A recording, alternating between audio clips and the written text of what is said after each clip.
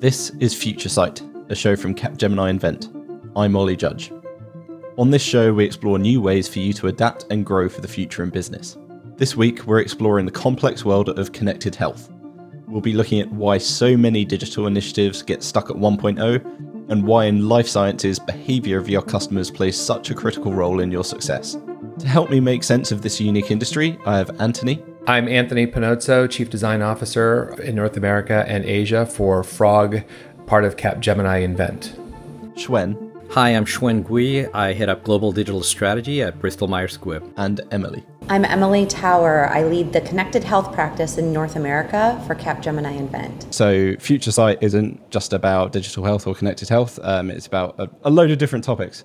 For the people that might not be in the know, what is life sciences? Yeah, life sciences really encompasses every company who is invested in healthcare, but with a strong focus primarily on pharmaceutical companies as well as medical device companies. Brilliant. That was lovely in textbook. I'm actually going to push our first big question. We're going to be talking a little bit about digital products and digital transformation within life sciences, but I think it would be good to start off with understanding what the state of all of that is currently. Can you give us a bit of an overview of what's going on, what kind of status we're at, and what the maturity level is in comparison to other industries? Let's push on that a little bit more.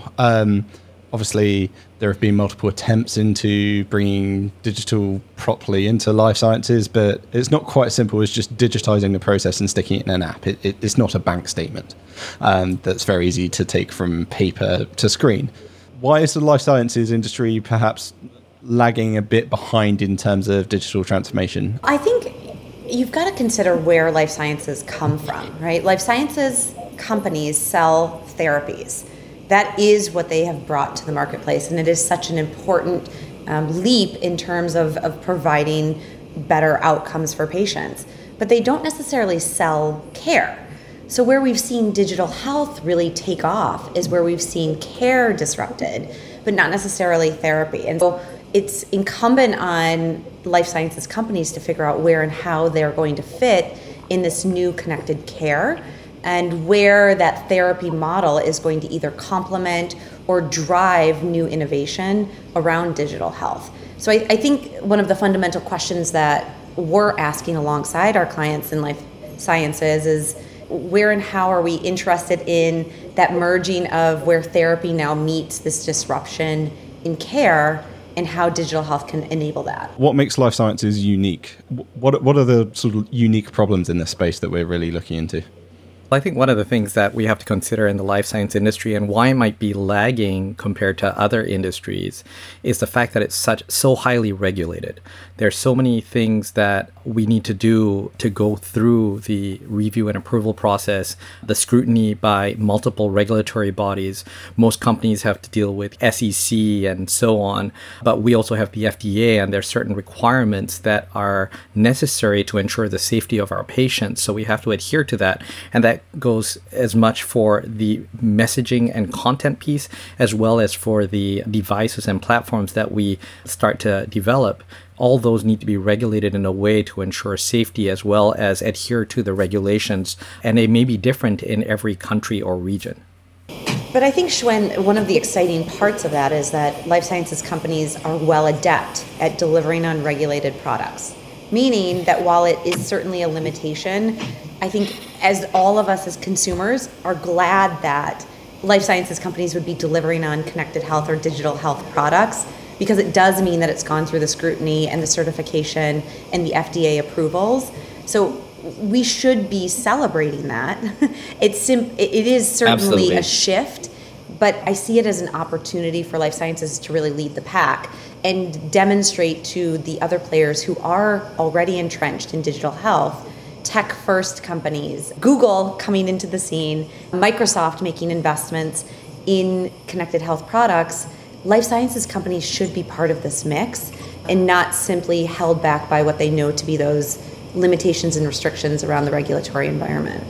Agreed. And I think where I was going with that was really just saying that because of the regulations and the amount of work time and money and resources that are needed to get something approved, there's always a hesitancy to change things. And as we know, in this world of digital innovation, a lot has to do with having an iterative process and changing things based on reaction and data and insights that you're gathering in real time from the end user.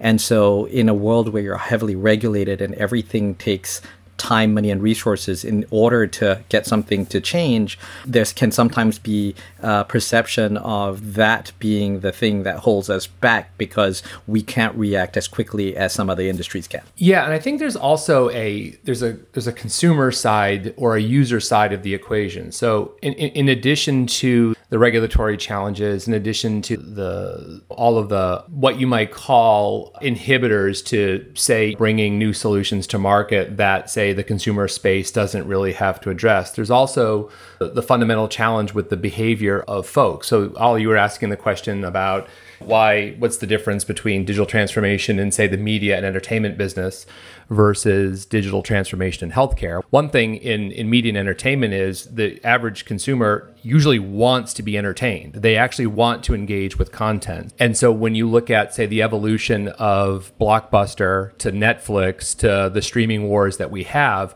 what you have is a huge amount of demand where consumers want to consume content wherever they are, whenever they are. They don't want to wait for a movie to be available to the home on the day that it opens. They want to have the choice to either go and see the Avengers the day it opens or watch it on their phone while they're in their backyard. In healthcare, it's different. In fact, the problem that healthcare faces is the same problem they faced even before digital transformation, which is adherence. People don't want to be sick. They don't want to acknowledge the changes that they need to make in their lives, whether it's taking medicine every day, whether it's taking multiple therapies every day, whether it's injections, whether it's lifestyle changes, exercising more, eating more healthy. It's a tremendous change to people's livelihood and how they live. And they go through moments of empowerment where they feel like they can improve their condition. And then there's moments of denial where they want to forget that they have rheumatoid arthritis or congestive heart failure. And in addition to the challenges around the regulatory challenges, you still have those same challenges where people, no one wants to be sick, and B, when they are sick, they are now suddenly, it's like being given a new job that you have absolutely no training for. Now they need to learn, they need to educate, they need to change, and they're all doing it all in a context of really being forced to do it versus wanting to do it, like watch the Avengers wherever and whenever they are. But I'm glad you're bringing up the consumer in all of this, because those same consumer expectations are now applied to the healthcare world and certainly accelerated by the pandemic. All of us probably accepted that it was okay that you had to call your doctor, that you received paper files as you exited your appointment, that you needed to go to 3 different places to fill your prescription, gain your reimbursement, etc. And the pandemic forced us all to shift to digital. And now that expectation is being applied to remote patient monitoring and being able to manage my chronic condition outside of my doctor's office. And so that is why I'm excited that we're having the conversation about connected health, because those consumer expectations, I see them as an accelerator for what we as life sciences companies need to do to meet those expectations. So I don't know that we will delight in the same way that Netflix ever will, to all the points you just made, Anthony. And yet, we need to find a way to deliver a seamless experience in the way that Netflix has done the same for streaming and video. I'm going to pick up on that. And this is actually a concept that I really liked all of you talking about, which is the difference between digitizing and starting off from a truly digital perspective. One of the reasons that Blockbuster didn't make the jump into streaming was because they weren't born of the streaming. I know Netflix did have a rental model before, but the idea was that they started a product that was designed for the platform. What are the issues that some of these companies face when they're going into this process and they're looking at what they've got and they're trying to, or in their heads, digitize it? How would you help them rethink that process? What should they be doing? Where should they be starting? Yeah, I think there's a couple of factors that are challenging in this industry. I think one of them is, first of all, the complexity of the different number of players that are involved in your healthcare. There's the payer, there's the provider, there's the patient, there's PBMs in the US, and so on and so forth. And so there are multiple players. And what Emily was describing earlier about you have to go to get your prescriptions in one place, you have to go to see the doctor in another place, it's all very disconnected at this point in time. And so that's one factor that's really complex, and it makes it difficult because the end user, the patient, is the one that has to actually have all the touch points and connect all the dots. The other one that's really difficult from the business end is the fact that whereas in a retail environment, you know who your end user is and who you're selling to, in the healthcare industry and in pharma, who you sell to, who pays for the product, and who actually uses the product, three different people or three different groups. And therefore, there's this confusion of who should we be actually building for, in a sense. So I think that's a bit of the complexity that exists within this industry. But also, I think more than that, a lot of times when we look at where we've come from and what we've done, and which has been very successful for the pharma industry, there's this notion that all we need to do is to take what we did before and digitize it. So how do we just take what we did and digitize it and not rethink the model in a digital first way? And so I think a lot of that has been happening, which to an extent is good because you're giving people access, you're turning it into a format that is much more available to others. But at the same time, when people are much more used to the experience that's been created by an Amazon or a Google or an Apple, how are we thinking in that kind of an experience to deliver the same kind of needs, deliver on the same kind of needs that people have? And that's where I think we need to start changing the way we think, changing our culture, changing our mindset, is to really start to approach it through the experiential piece and how we can leverage digital as a novel approach to thinking through the entire experience, rather than just saying, let's look at what we have now and how do we digitize what we did and put it online. And one thing that, Anthony, that you always go back to in terms of where the challenge lies in being able to do exactly what Xuan is talking about is disrupting the business model, right? Not simply digitizing what we have today. You say Marriott could not have thought of Airbnb, right? No transportation company came up with the idea of Uber. And so sometimes I think we're in our own way of what truly is needed to disrupt care and bring connected health to the value that we know it can bring. It's not simply about opportunistically taking the technology and applying it to the many problems in healthcare.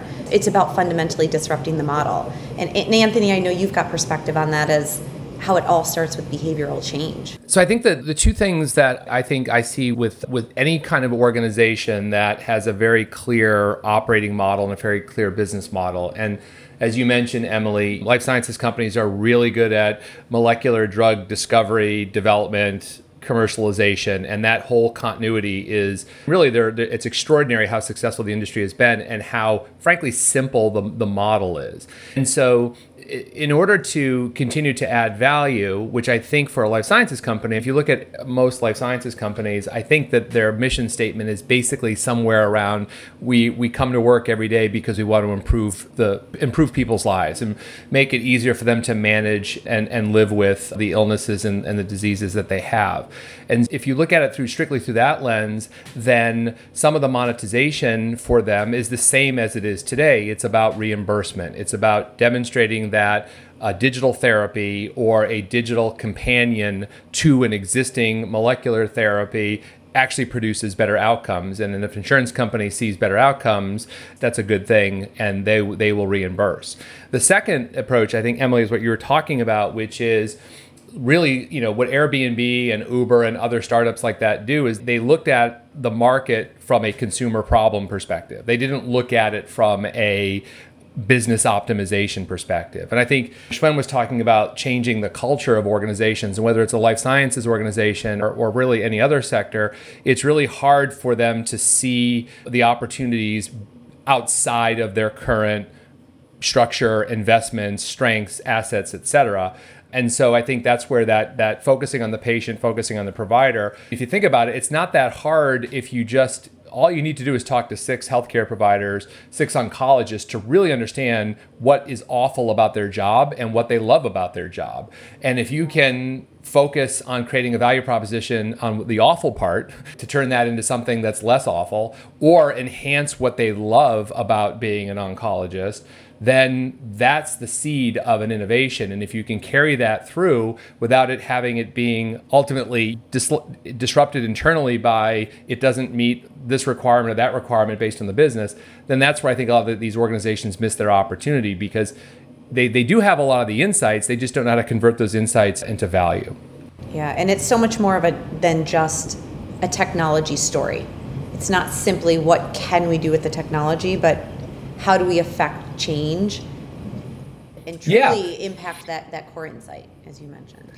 Yeah, in fact, one of the things I love about the term connected health versus, say, digital health is that when you say connected, what I think of is connecting not only people through technology, but connecting people to other people through technology.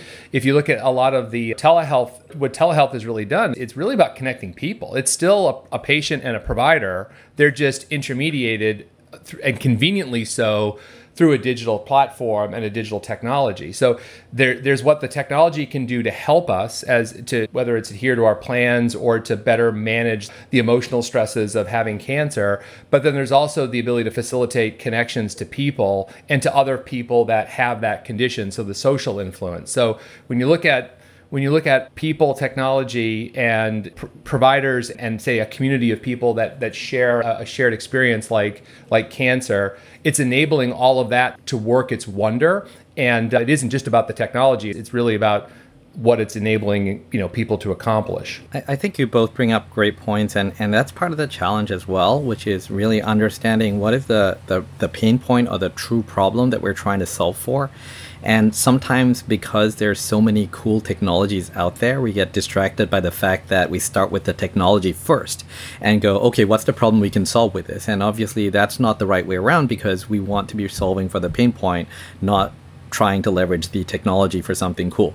And I think it's inherent in the culture and models that we've built around how we do things, that sometimes we get caught up in that instead of really understanding the areas where we can really create the most value. Yeah, Xuan, that's a really good point, and it reminds me of an example of a work that my Frog colleagues in San Francisco did a few years ago. A client, a hospital, had come to us asking if we could help them develop a VR headset, a low-cost VR headset, to be used with burn victims as a form of therapy. So when their bandages are being changed daily, they can literally put this headset on and try to forget and disappear and really escape into an alternate reality to avoid focusing on the pain, because the bandage changing is extremely painful. And at first glance, because we didn't understand burn therapy, we thought, okay, this felt like it was technology looking for a solution. But then when we talked to the healthcare providers, we learned that part of the existing, standard of care is distraction. It's getting people to not, look over here while they inject you. But this was more of a sustained distraction, because the process, depending on the severity of the burn and the amount of coverage on the body, it could take an hour or so to have the bandage changed. So because there was a proven pain point and a proven standard of care, this idea of using distraction as a way to get people to not feel the pain as much, that made the technology application viable, because it wasn't that they were excited about VR, but they saw it as the best possible way to create a distraction. Yeah, I think that's a great example. Conversely, we so often hear that, as you brought up early on, Anthony, adherence is a problem, right? We can't get people to stay on medication. And so often the opportunistic solution is, what if we could just create a smart pill bottle or a smart blister pack to remind people when they haven't taken their medication, assuming that the core pain point is just, I forgot.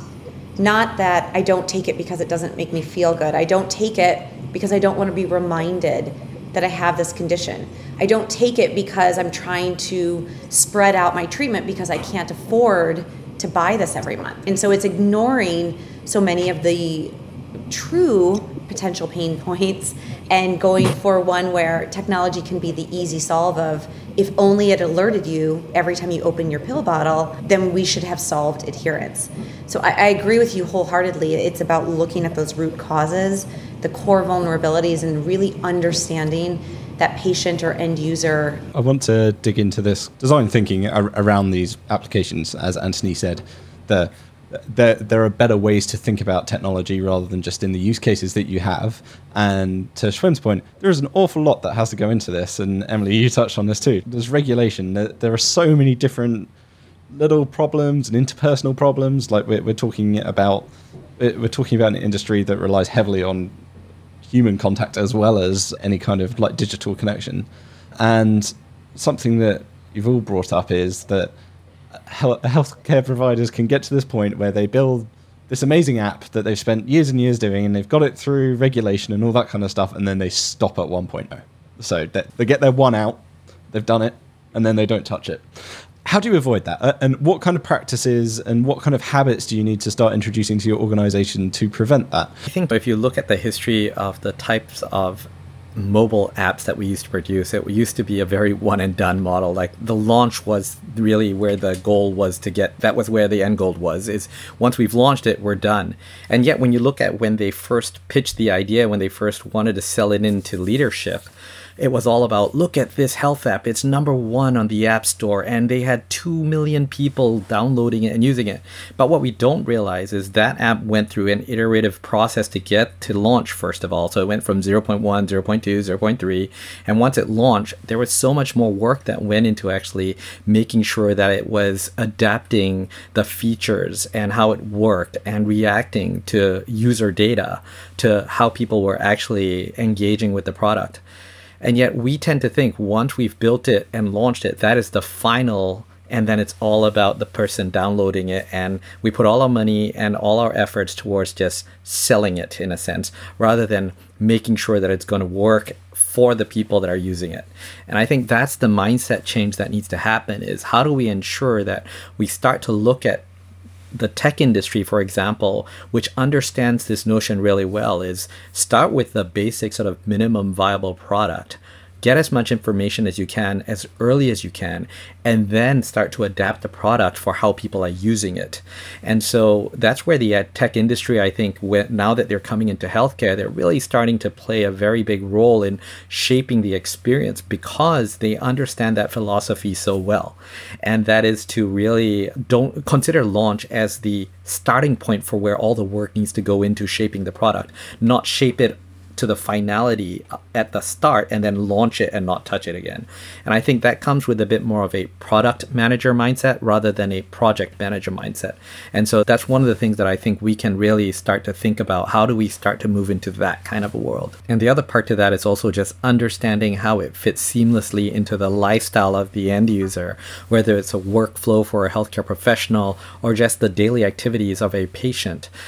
Don't make them do something more than they already have to in order to use your product, and make sure that your product is actually creating more value or making it easier or making it more frictionless for them to achieve their goals. If you're adding things to their schedule, more effort for them to actually use it than not, then you're just going to drive more resistance towards adopting it. So I want to dig slightly into this behavior notion. So the technology is, let's call it the enabler, like that. I think from my perspective, it like you've got the behavior from the corporate or the company that's building these products, and you, as you just said, you've got to get thinking in the right way. But then you've also got two other sides of things. You've got healthcare providers or the sort of end usery, but they're the professional, and then you've also got me, the person that needs help.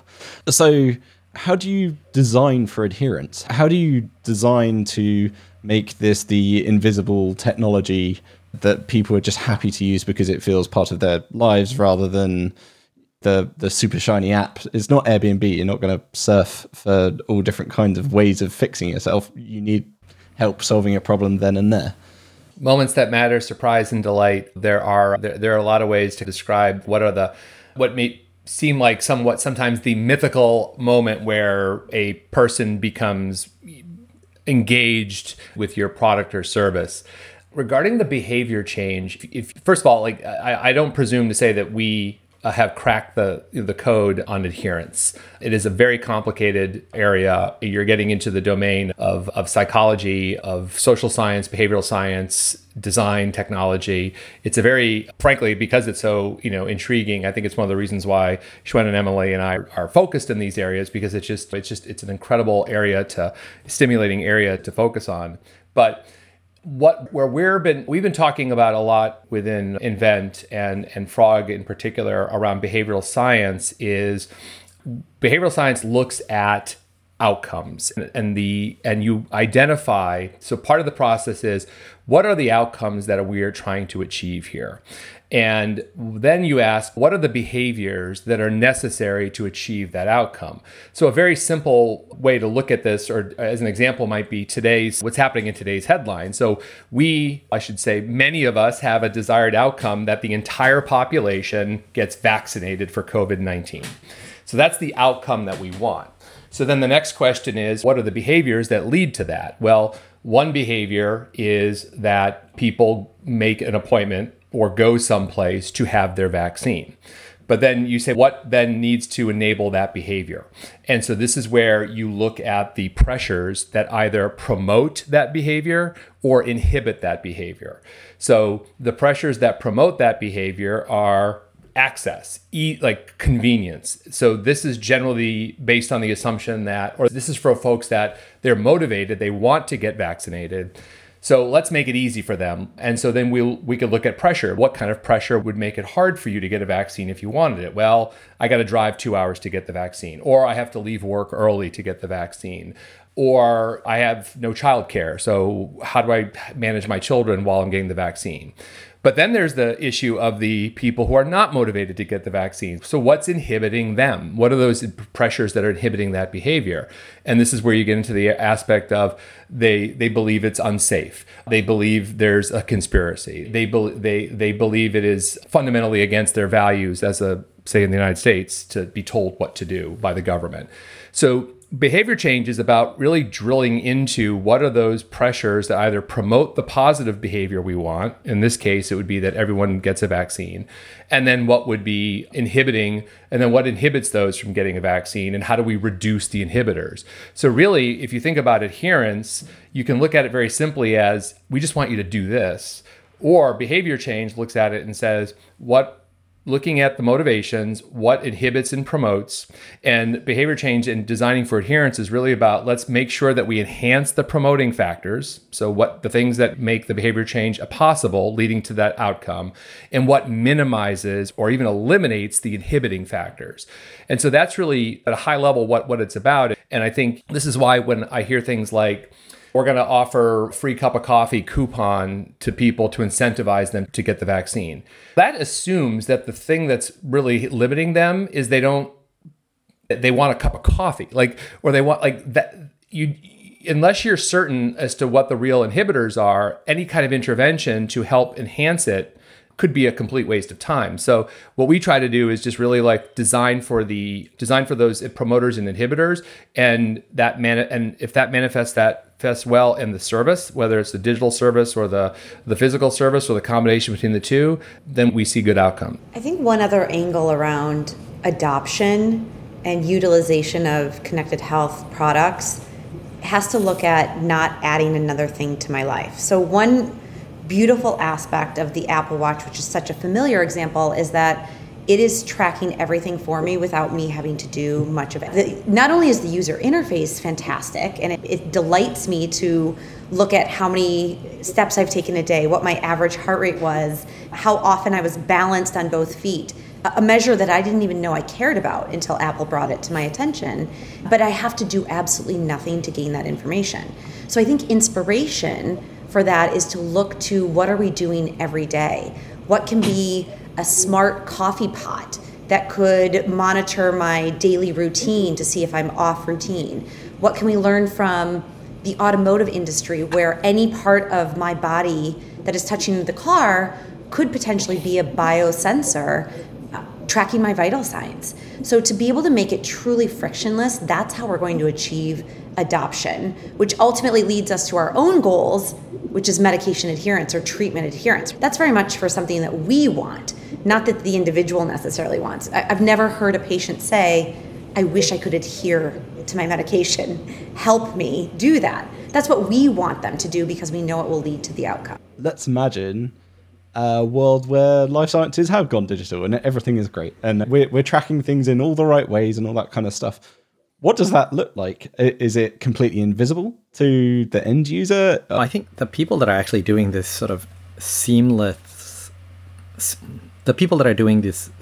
connection to health are probably the tech companies. And Emily brought up a great example with Apple, where they've actually built clinical grade consumer devices that are ubiquitous and prolific around the world. And so they've also got a standard, which means people understand what the data means. And they don't ask you to do anything other than put it on or use it the way you would normally use it. And so they are probably one of the leaders in the area of actually generating health data, which provides insight that may lead to behavior change as a result of just building devices for what people typically use, but then including health as a measurement or a feature within those devices.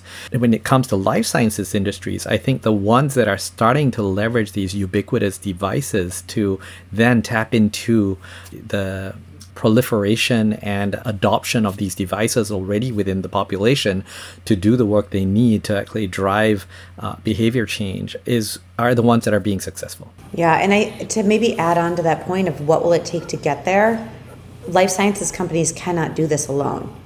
There is no pharma company that is going to invent the next ubiquitous connected device like an Apple Watch. So I think the lesson learned or the what will it take to get there, it's partnering. It's health plus tech partnering together. And at the center of that marriage is the needs of our end user, the needs of our patient or our provider, or both for that matter. If you were a leader in the space and you were beginning to build a product or were working on a product right now that you're trying to bring to market, what would your team look like? When you touch slightly on startup talent and thinking about that, but maybe there's an element here of you can't be too green to the industry because too much is at stake. So how do you begin to think about your team makeup as a manager or a leader or even someone that's a part of the C-suite of the company?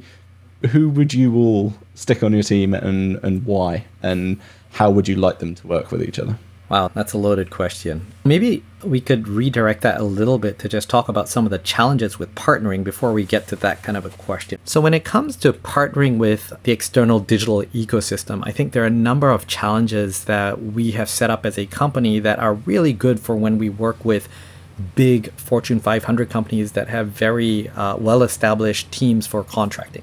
However, when we work with startups who may be a team of 2, a team of 5, and may not even have a legal counsel inside, it's a very different proposition. And I think that the processes we've set up all along the way are challenges at each step. We already talked about some of the challenges around just identifying the right problem first. If you give the startup the wrong problem to solve and they solve it, then are you truly solving the right problem? But that's one step, is the problem solving. The second step is about then identifying who is the right startup. A lot of times we just go with the first one we saw at a conference or heard on a podcast and said, oh, they're cool, we got to work with them. And then we go find the problem that we need to solve. But instead, are we actually looking at the broader digital ecosystem, at the landscape of who's solving this problem and finding the right one? And then once we found the right one, let's not just assume it's like an RFP where we go from found the right one, let's go to implement right away and spend lots of time and money on implementing it.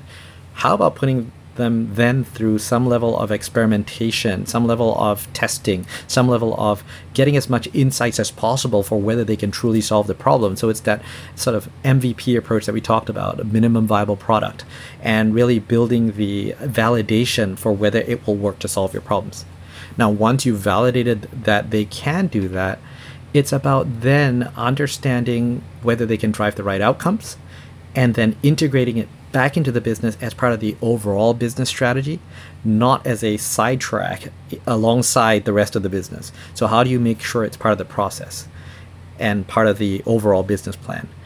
And from there, once you've done it in one place, how do you then scale it broader to other regions, other geographies, other therapeutic areas? And so I think all along the way, there's a lot of challenges that we set up just by operating the way we've always done when working in a more traditional market of more established vendors. Whereas working with startups, I think there's a lot more subtle nuances and changes that we need to do with the operational processes that could really help facilitate and maximize the ways of working with a startup. Cool. So once you got over that partnership hump then, and you've brought it together, and I'm going to hit back on this question because I think it's important to think about, much like any big reorganization or if you're talking about innovation, everyone always brings in the startup talent and then they choke on themselves a little bit because they find it tricky in a larger organization. But is there a role, we talked a little bit about product manager, is there a specific role that you would see that would be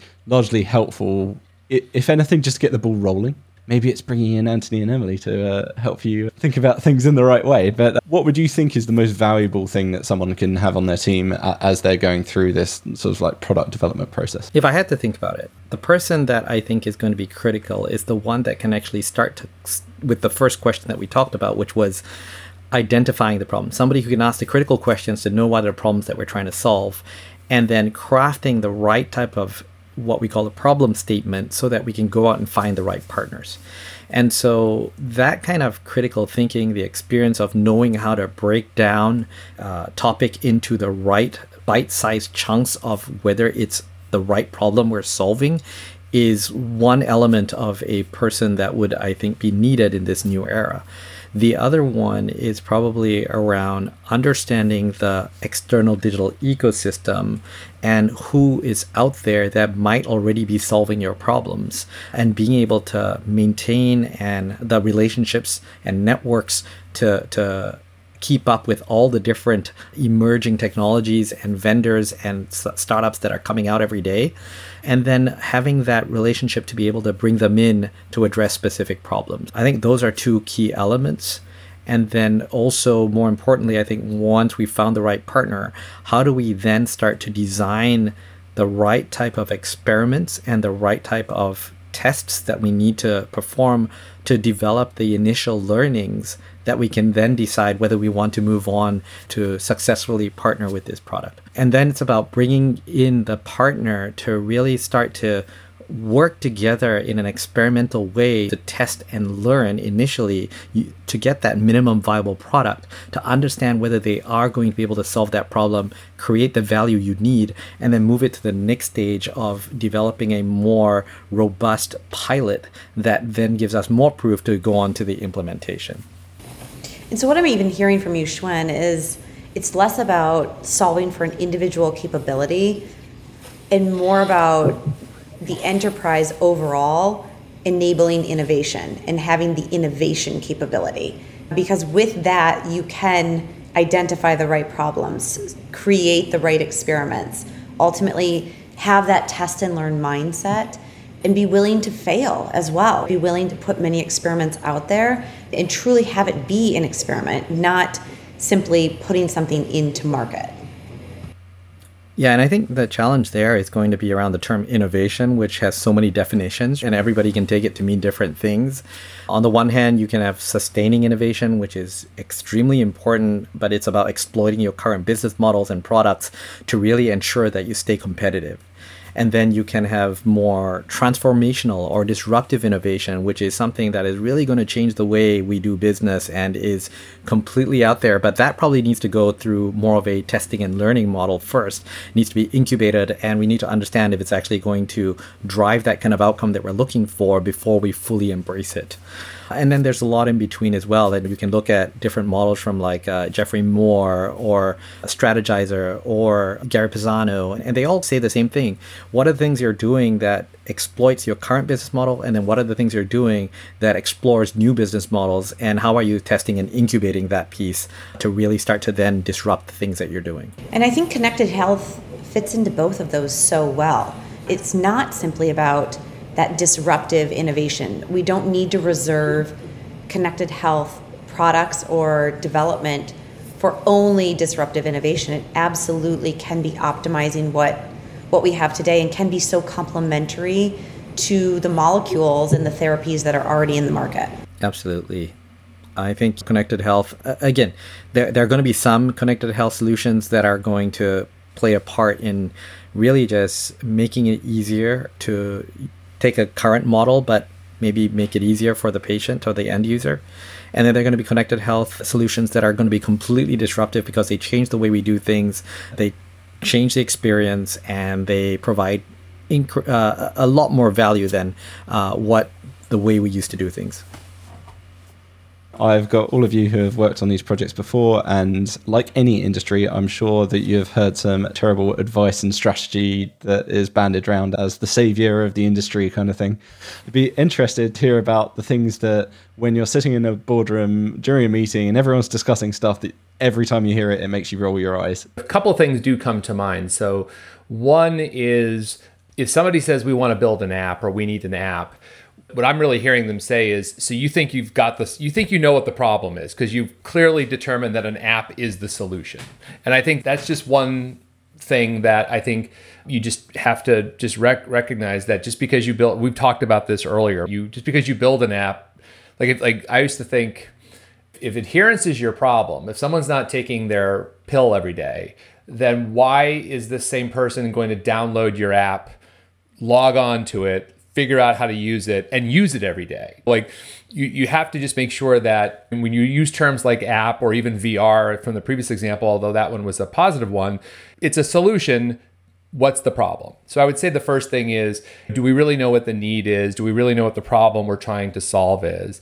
And then I think a corollary to that is when you talk to consumers, if you've spent time interviewing people that have, you name the chronic condition and you talk to them, you talk to their family, you talk to their friends, what you often are hearing are, you hear firsthand just how difficult it is to live with cancer. And you hear about all the problems that it causes. And so you get this overwhelming bolus of problems to solve. But in healthcare, as Xuan had pointed out earlier, the user is not the buyer. And so what happens is that you can often find problems that are legit, real problems, but you actually haven't figured out what the business case is to actually provide. In order to provide a solution or provide value, you need to capture it. You need to be, if you're not being, this is business 101, right? Where you need to generate revenue in order to provide the service. And so I think another thing with digital health is there are a lot of problems out there that are identified that the current model of a payer may or may not see the same problem as their responsibility to pay for. So therefore you need to find another way to monetize that. So I would say that would be the second one on that. One of my pet peeves is the word digital, actually. I'm tired of sitting in rooms and talking about digital transformation or digital healthcare.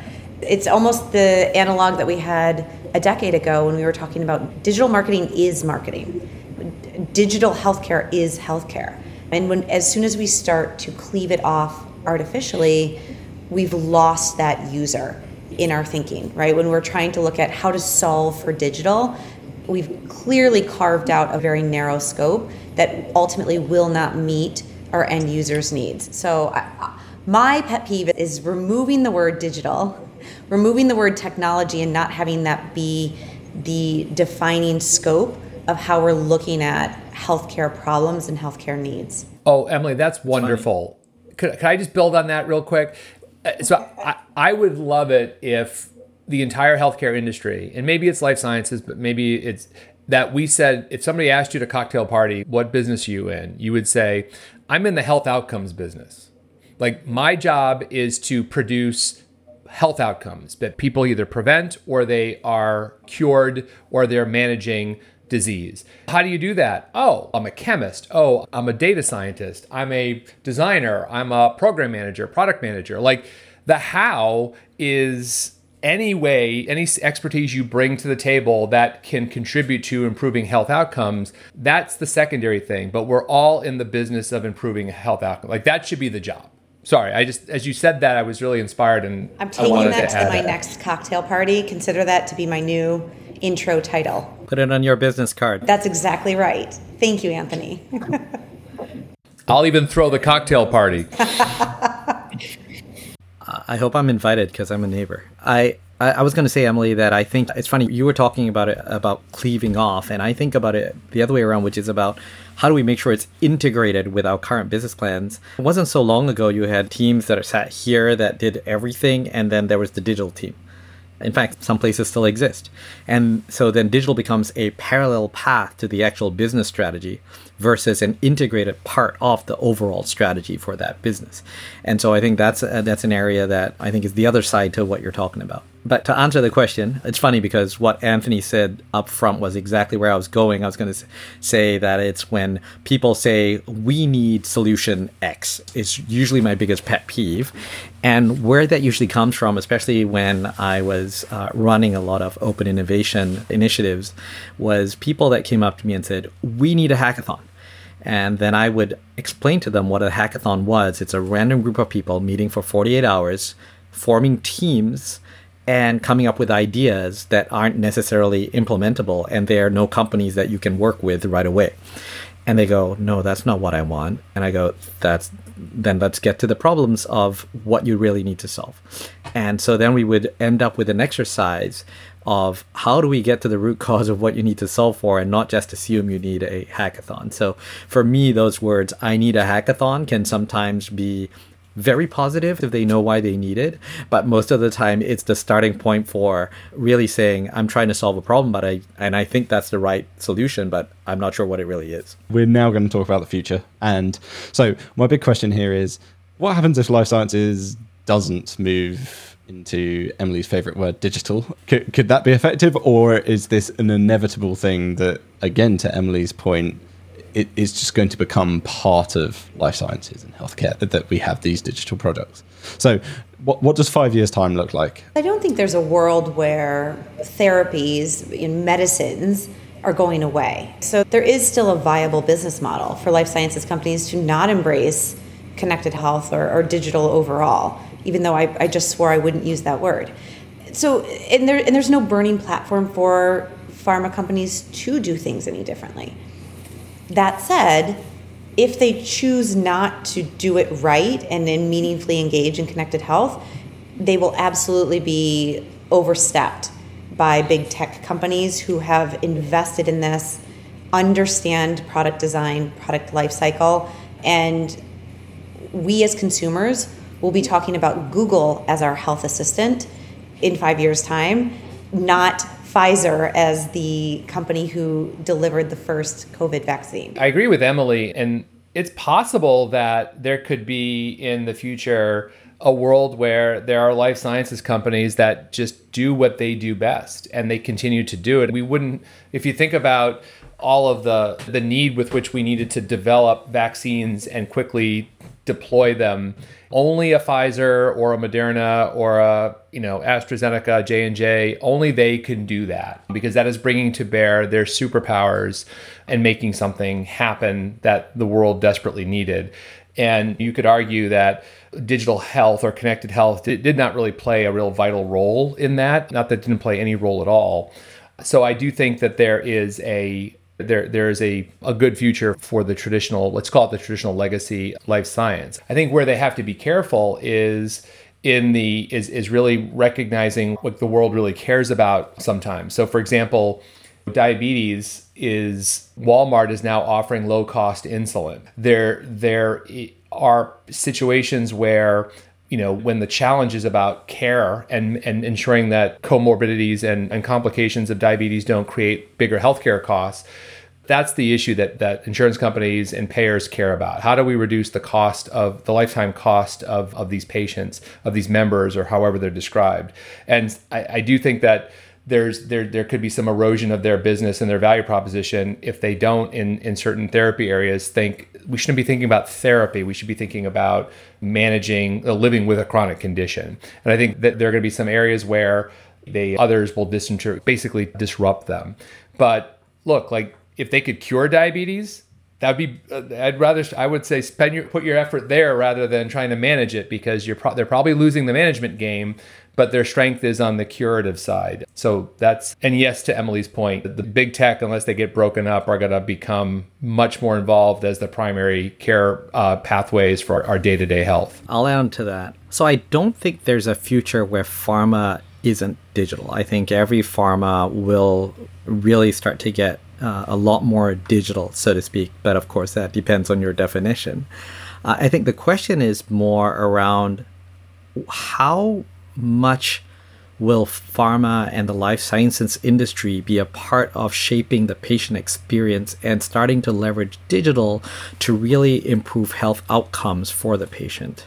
Will the future of the life science industry mean that every traditional prescription drug will also have a digital companion that would allow us to then get a lot more personalized in terms of how we care for the patient, support the patient, gather data that will allow us to then optimize that care and ultimately demonstrate the value of our actual traditional product, as well as start to show better health outcomes as a result of addressing some of those personalized needs? And how far will we get into that space? Where will we play in that? I'm not sure. But I do hope that's an area that we're moving towards. If not, I could really see the big tech companies playing a big part of that. And it's only a matter of time before the first big tech company is going to acquire a biotech or a pharma company maybe, and start to think about it remodeled from the ground up in digital first, and really start to change the experience altogether.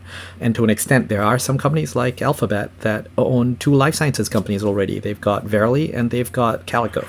So it's not so far-fetched to think that could happen. Xuan, we haven't mentioned it a bit, but I think in the realm of what's happening with clinical trials, that's an area where it seems like life sciences could be well positioned to really be a driver in digital and connected health. I don't know, maybe you want to talk a bit about that. Sure. The life sciences industry, I think really a lot of what COVID drove in the life sciences industry was really this sudden inability to meet in person, which is what most of their business models are dependent on.